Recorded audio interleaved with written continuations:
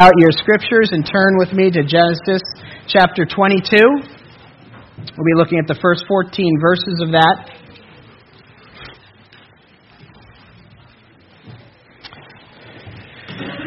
A few weeks ago, while you're turning there, we finished up our Alpha course. That's a course, a 6-week or 7-week course that we offer that just explains the basic gospel of Jesus Christ. And on one of those days, we have what's called a Super Saturday, where we spend all day Saturday watching videos and discussing Jesus. And we were sitting having lunch at the Super Saturday, and I discovered that Steve Philbrook and I have one of the same favorite movies in common. It's a Wonderful Life. That made a huge impression on me as a child, and it still does. He shared, and I don't know if he'll mind me sharing this, that he wells up at the end of that as I do too. It's a Wonderful Life is a great movie on numerous levels. It explores some of life's deepest themes: family values, sacrificial living, and even a great love story to boot. But at the center of the movie is another of one of life's common experiences. And that is what I'm calling a bridge moment. A bridge moment. A moment in life when all of what you believe, all of what you've built your life on, is tested. George Bailey's bridge moment centers on the decision between having his life totally unravel because of a financial shortfall, or committing suicide and collecting the life insurance money that would make everything right again. So we find him struggling on that bridge that night, gripping that insurance policy and looking down into those icy waters and wondering, what should I do? Jump? And the problem's solved. Stay, and his wonderful life begins to unravel. This is on one level, my favorite movie is actually about failure. If you've seen the movie, you know that he jumps. In a situation where life doesn't seem to make sense, he stayed home, didn't he? He sacrificed throughout all his life, didn't he? He placed others before him throughout his whole life. That's what the movie is showing us. And yet, that wonderful life has dealt him a terrible card. George Bailey chooses suicide and the insurance money. He takes matters into his own hands. He actually chooses the easy way out. He leans on his own understanding. So in a way, one of my heroes, George Bailey, actually fails the bridge moment. Whereas another one of my heroes that we're going to read about today does not. Look with me at verse 1 of chapter 22. God's word says, "After these things God tested Abraham and said to him, 'Abraham.' And he said, 'Here I am.' He said, 'Take your son, your only son Isaac, whom you love, and go to the land of Moriah and offer him there as a burnt offering on one of the mountains of which I shall tell you.'" This is Abraham's bridge moment right here. What is Abraham going to do? If you're jumping into the story right now, you realize and you know that Abraham has been promised this son Isaac for 25 years by God himself. God has told and retold and restated over and over again, even though you're old, Abraham, out of you will come a great nation. Even though Sarah is barren and her womb is dry, she will bear you an offspring. And those offspring will number like the stars. You remember he shows them the stars and the sand on the seashore? Even though Sarah is past childbearing age, she will be given a son. And you're going to name him Isaac. God even names the child. And all the nations will be blessed through him. In other words, the line of the Messiah, this snake crusher back in Genesis 3:15, is going to come through this son Isaac. That's God's promise. And finally, Abraham and Sarah have their long-lost dream come to fruition. And they laugh and they cry and there's great joy. That's the last chapter. And then we come to our text here several years later. God comes to him and says, now, that son that I promised you, that you just had a few years ago, I want you to take him and I want you to sacrifice him. I want you to sacrifice him.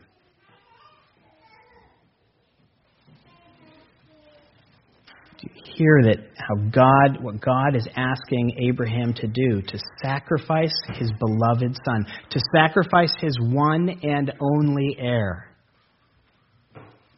We can only imagine the questions that are going on in Abraham's mind, right? If you're anything like me, I just sit back in my chair and I go, what would I be thinking at a time like this? And here are some of my thoughts. Why? Right? That's the first question that comes into all of our minds, isn't it? Why? Give me the why. Or I must have heard wrong. Right? This is kind of out of God's character. Or God wouldn't demand this. What kind of God would ask this? Human sacrifice is not God's way. This is not the way it's supposed to go. This is not how I saw it all laying out before me. How is the promise of God going to come true? God provided, and now he's taking away. God, what's going on? This simply does not make sense. This is Abraham's bridge moment. What do you do when God's promises don't seem to line up with your life? What do you do when you are seemingly between this kind of theological rock in a hard place? This catch-22 between what God has promised and what life has dealt me. Here's the long-awaited promised son that God now asks me to sacrifice. Obey and lose a son. Disobey and lose a God. To jump or not to jump.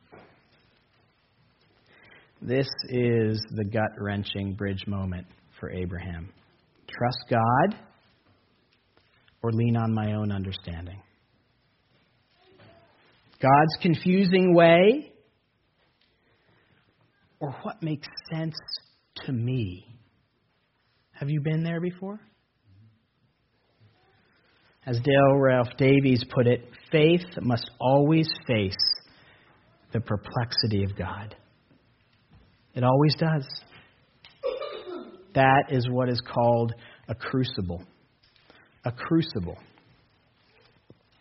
A crucible is a ceramic or metal container in which metals and other substances are melted by subjecting them to high temperatures in order to extract the desired substances and get rid of what's unwanted. Like removing silver from the rock or gold. And we face these in life as well. We face these crucibles in life as well. Intense and trying periods and circumstances that test your resolve, that test your faith, that test what you really, really believe. And what we see here and throughout Scripture is that crucibles are biblical. We see it here. We see it in other places. Crucibles are biblical. Psalm 66, verses 10 and 11 says, "For you, O God, have tested us. You have tried us as silver is tried. You brought us into the net." And listen to this. "You laid a crushing burden on our backs." Proverbs 17:3 puts it this way. "The crucible for silver and the furnace for gold, but the Lord tests the heart." That's what he's getting at, brothers and sisters. The heart. Well, Scripture teaches us over and over again that God is not so concerned about the outside. He's really not that concerned about what we are preoccupied with. I was just watching a commercial yesterday, and it's about this new drug that's promising life, longer life, longer life, longer life. That's what we hunger after. Make me look better on the outside. Make me live longer. But God is not really so concerned about that. Not who you are. He's really concerned about who you are on the inside, your heart. Not who you present to the world. Not who you present at work. Not even who you present, because we all do it, in church. He's really concerned about who you are when absolutely nobody is looking. That's what God is concerned about. And God uses crucibles in our lives to reveal and refine our hearts. He uses crucibles like a sponge, where you look at the sponge on the side of your sink and you think, must be empty. And then you press on it a little bit and out comes this liquid. You don't see it until pressure is placed on it, and then you go, That's what crucibles are all about. Who you really are. That's what this crucible is all about. Who is Abraham really? Does he really trust God?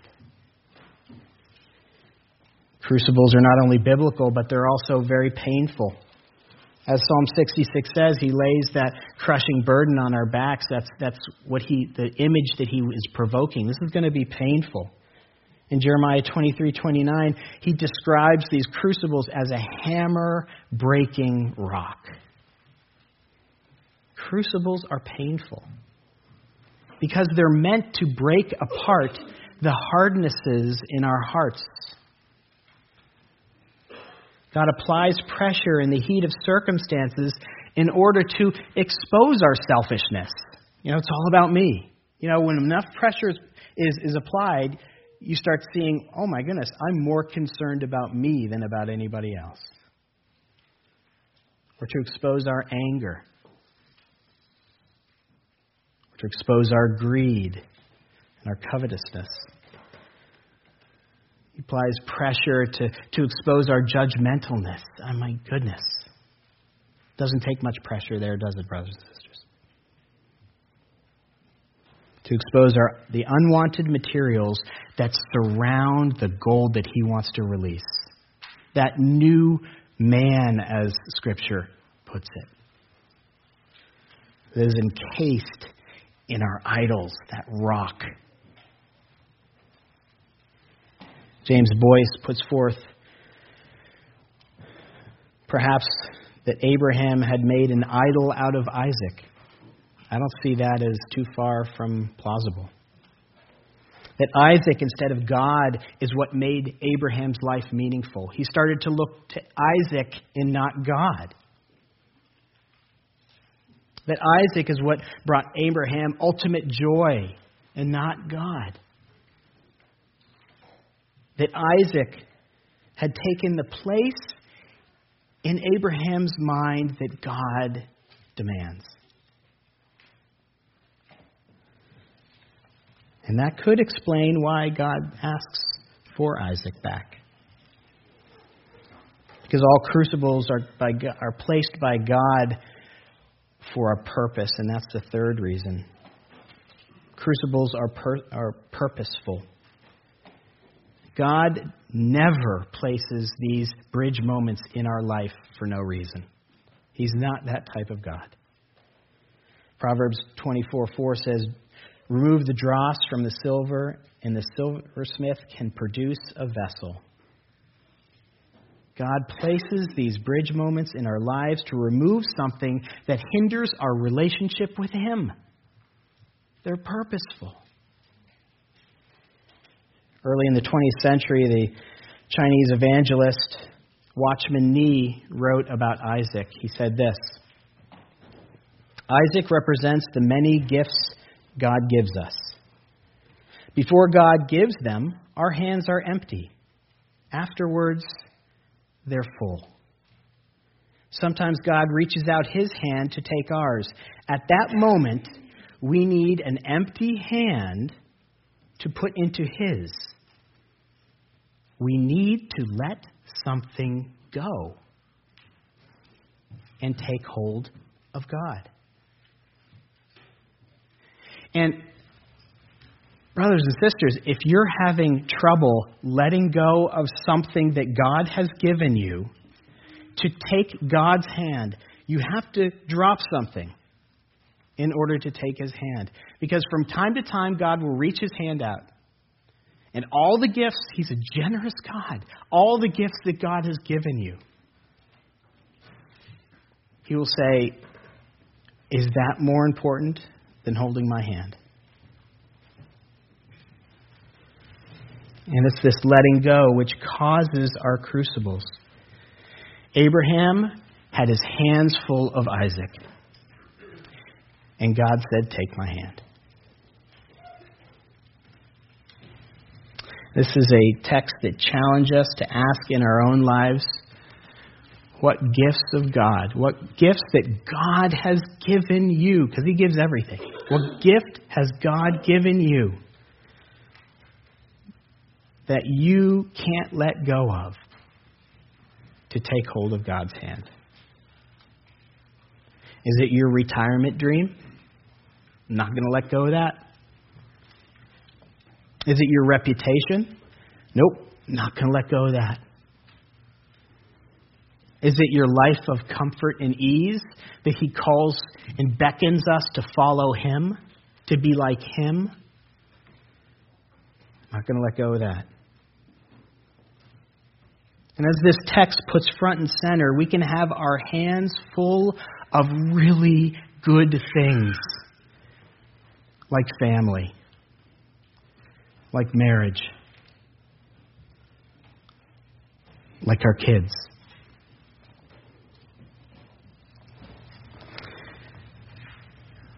That's what this text puts front and center. And perhaps at this point we can even start beginning to feel what Abraham felt. Not Isaac, not my son, not my family, not my marriage. He has to let Isaac go in order to take God's hand. And that is what we see so clearly in the next few verses. Look with me at verse 3 and following. God asks Abraham a very hard thing, and in verse 3 we read, "So Abraham rose early in the morning, saddled his donkey, and took 2 of his young men with him and his son Isaac, and he cut wood for the burnt offering, and rose and went to the place which God had told him. On the 3rd day Abraham lifted up his eyes and saw the place from afar. Then Abraham said to his young men, 'Stay here with the donkey. I and the boy will go over there and worship, and come again to you.' And Abraham took the wood from the burnt offering and laid it on his son Isaac. And he took in his hand the fire and the knife.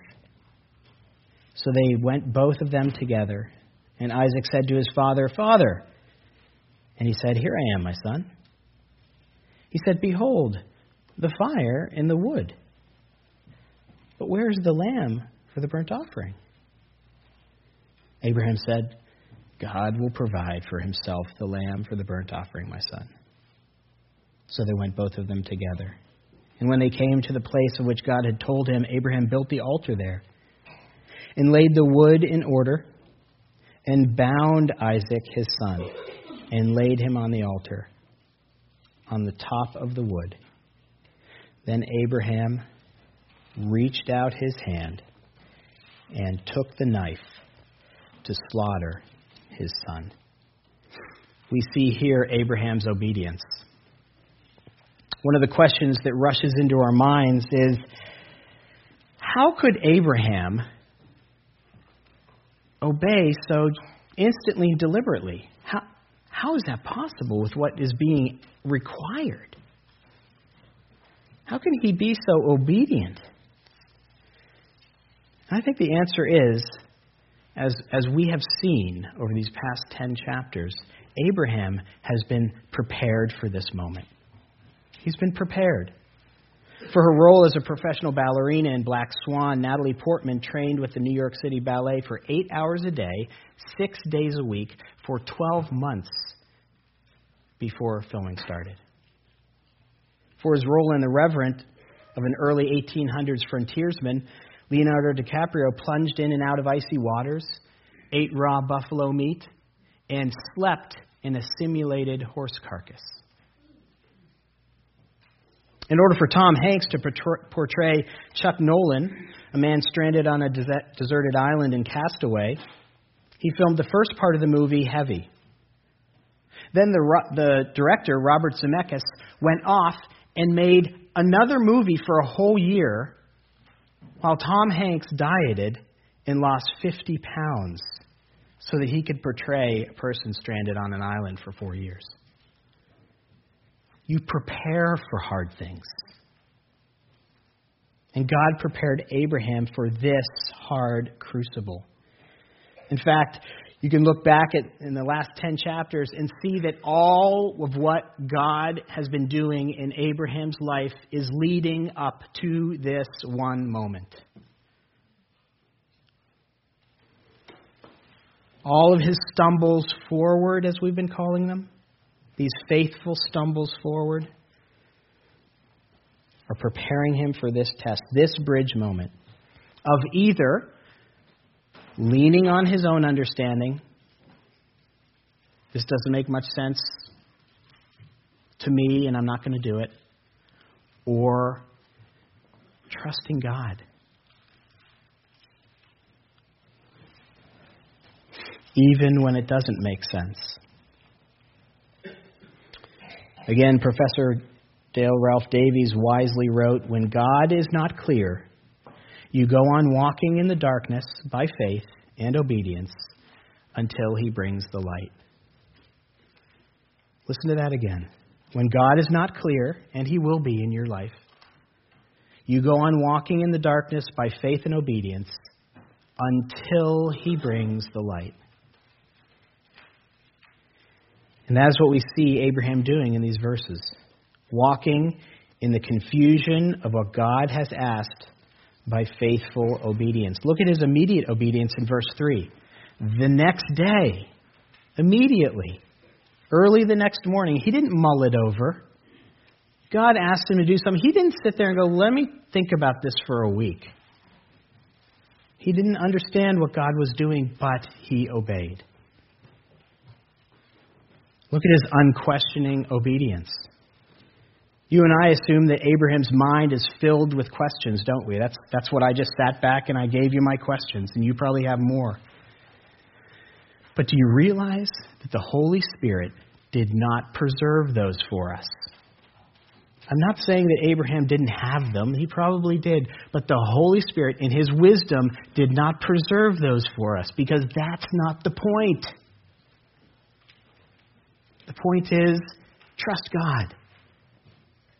Immediately, unquestioningly. And finally, look at his perseverant obedience. This is kind of what blew me away. 3 days. He's walking. He's thinking. They're having meals together. They're sleeping. He's tucking Isaac in. It teaches us that obedience Obedience that is born out of true faith is able to bear up under the weight of time.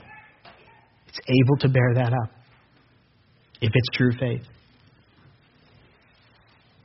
And I want to prepare you, brothers and sisters, as I prepare my own heart, as I was thinking about this sermon today.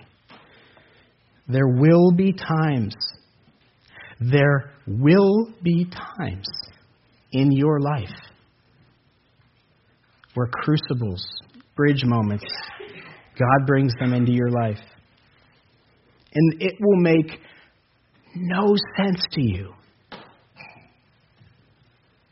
What God has promised and what life has dealt, you can't bring them together. And it won't matter how much scripture you read or memorize. It won't matter how hard you pray, or how reformed you are, or how many conferences you've gone to, or how theologically astute you are. All those things just wash away.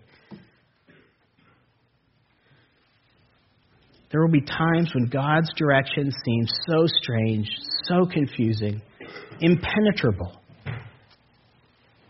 But it's precisely at those times, brothers and sisters, it's precisely at those times.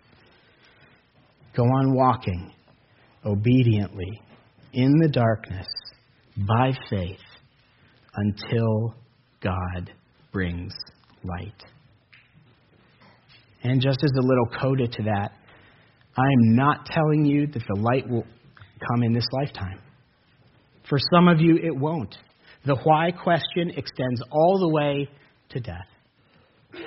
But keep walking by faith in darkness, trusting God.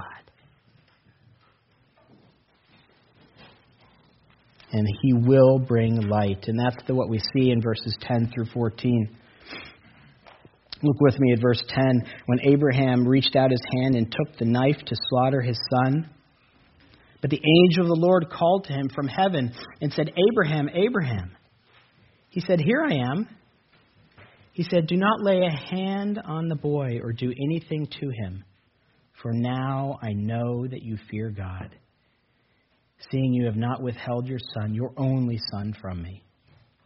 And Abraham lifted up his eyes and looked, and behold, behind him was a ram caught in the thicket by the thorns. And Abraham went and took the ram and offered it up as a burnt offering instead of his son. So Abraham called the name of that place, The Lord Will Provide. As it is said to this day, On the mount of the Lord it shall be provided.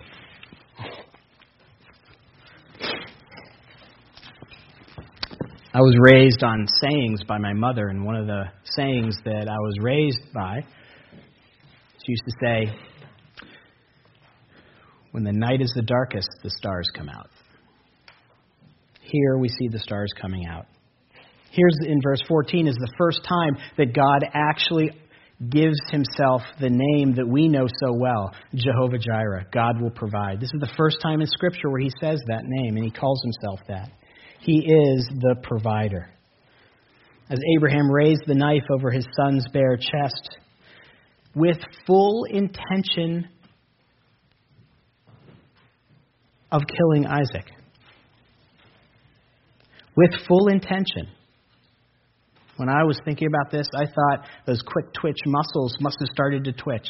And that's when God said, stop. God provides a ram.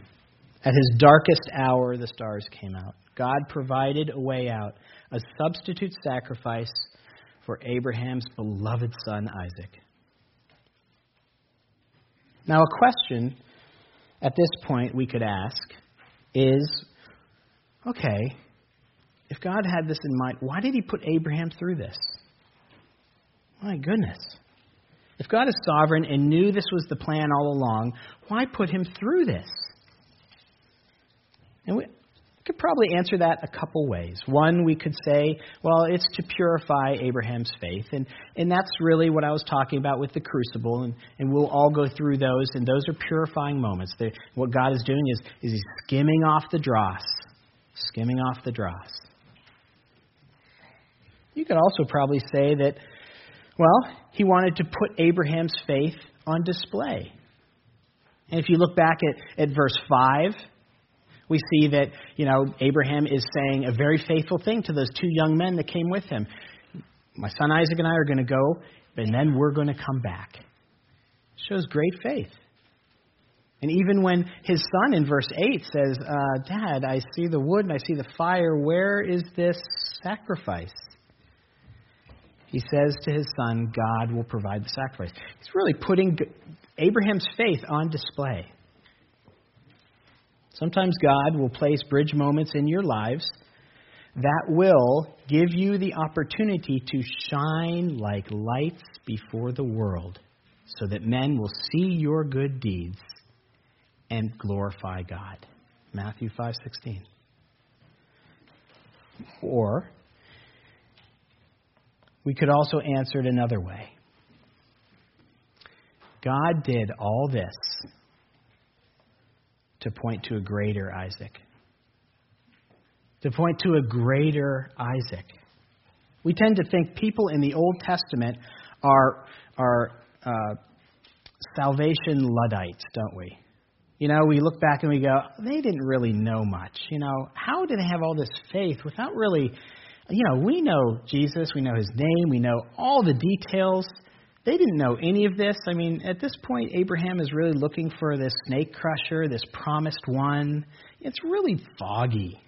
They're kind of redemptive Luddites.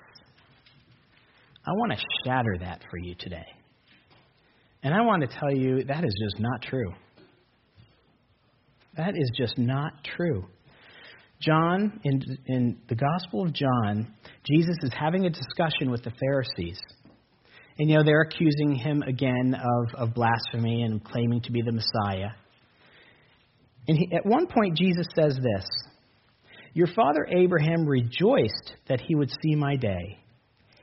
He saw it and was glad.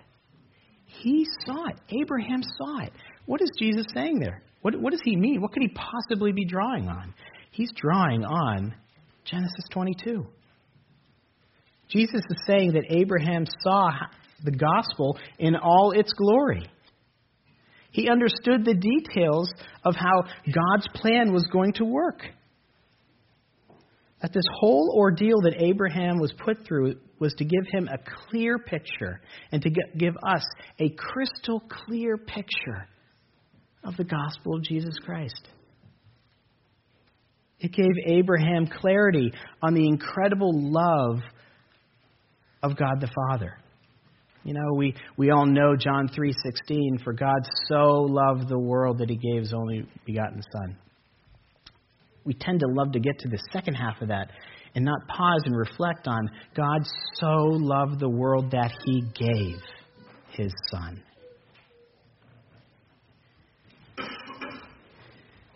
Abraham's crucible allowed him to understand more than most who have ever lived the difficulty, the anguish that it took God to give His Son. And it was by God's own hand. He sent Jesus full well knowing what His Son was going to have to do. That day, Abraham got a crystal clear picture of the anguish God the Father went through. F.B. Meyer wrote about this chapter. So long as men live in this world, they will turn to this story with unwavering interest. There is only one scene in history by which it is surpassed. That where the Heavenly Father gave His Son to death, from which there was no deliverance.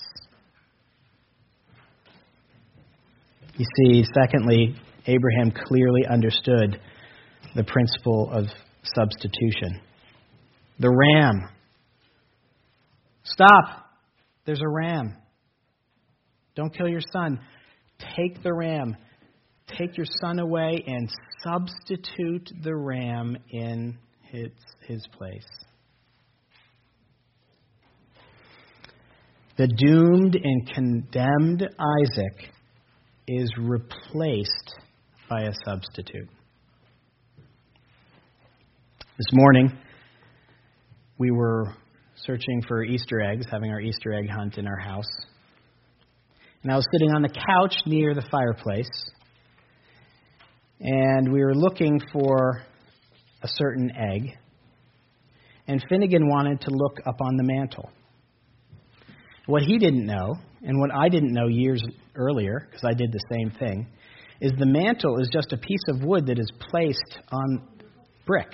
And so when he wanted to look up, the mantle flipped forward, and down came all the things we had on the mantle. All the glass and rock and pictures. No one was hurt. Praise God. Finn felt terrible, and we told him no big deal. No big deal at all. Why am I telling you this? Here's why. Because of my reaction. You know what my reaction was sitting right next to that mantle when I first saw it at the corner of my eye? Everything coming toppling down. My first reaction was I covered my head and I threw myself to the other side of the couch. That's what I did. I protected myself. Jesus knew what he was going to do. Whereas I threw myself out of the way, Jesus threw himself in the way. He did what I should have done, but he did it with my sins. He did it with the punishment that my sins deserve. He threw himself under the mantle, and it crushed him. He took my place. He substituted himself. He took me and threw me out of the way, and he allowed it to crush him.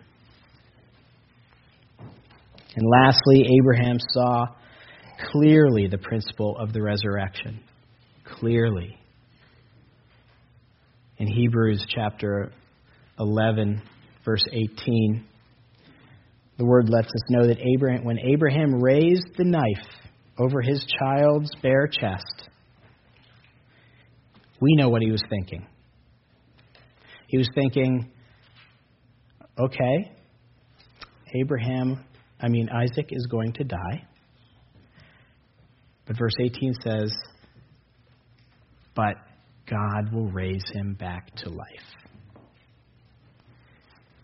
His mind was on the resurrection. His mind said, God can do it.